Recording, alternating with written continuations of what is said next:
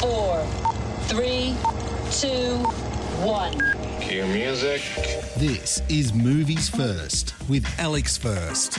She was an idealist who got in way over her head and paid the price. Inspired by fact, this is the story of American actress Jean Seberg, a rising star and darling of the French New Wave.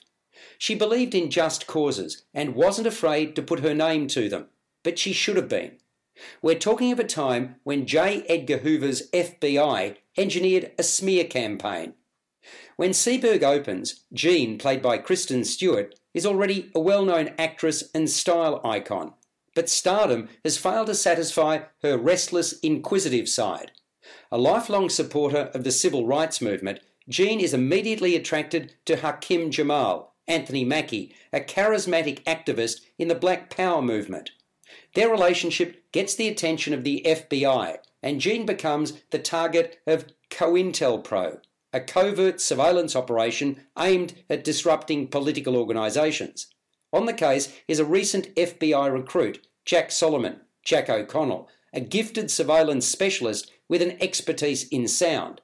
He joins the LA field office and is teamed up with a more senior agent, Carl Kowalski, Vince Vaughn. The consequences for Jean are enormous. Movies First with Alex First. Seberg weaves together facts and actual FBI documents into a speculative history that explores Jean's subjective experience. Kristen Stewart is her usual polished and nuanced self, as a woman with a conscience who makes some questionable choices that can be viewed as bold and naive.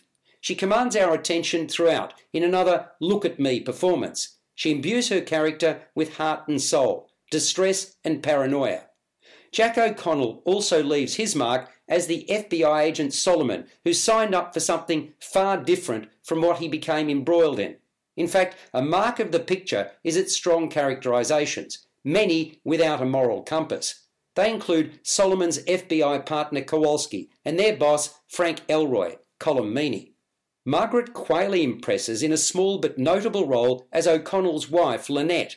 Anthony Mackie channels righteousness and fervour as Hakim Jamal, and Zazie Beetz stamps her mark on his wronged wife, Dorothy.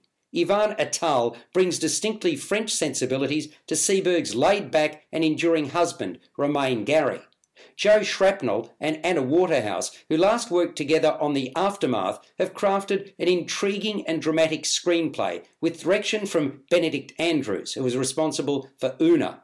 Seberg is an engaging and relentless psychological drama come thriller that certainly caught my attention. It scores a 7.5 to 8 out of 10. You've been listening to Movies First with Alex First. Available at Apple Podcasts, Google Podcasts, Spotify, iHeartRadio, or your favourite podcast player. You can also stream on demand at Bytes.com. This has been another quality podcast production from Bytes.com.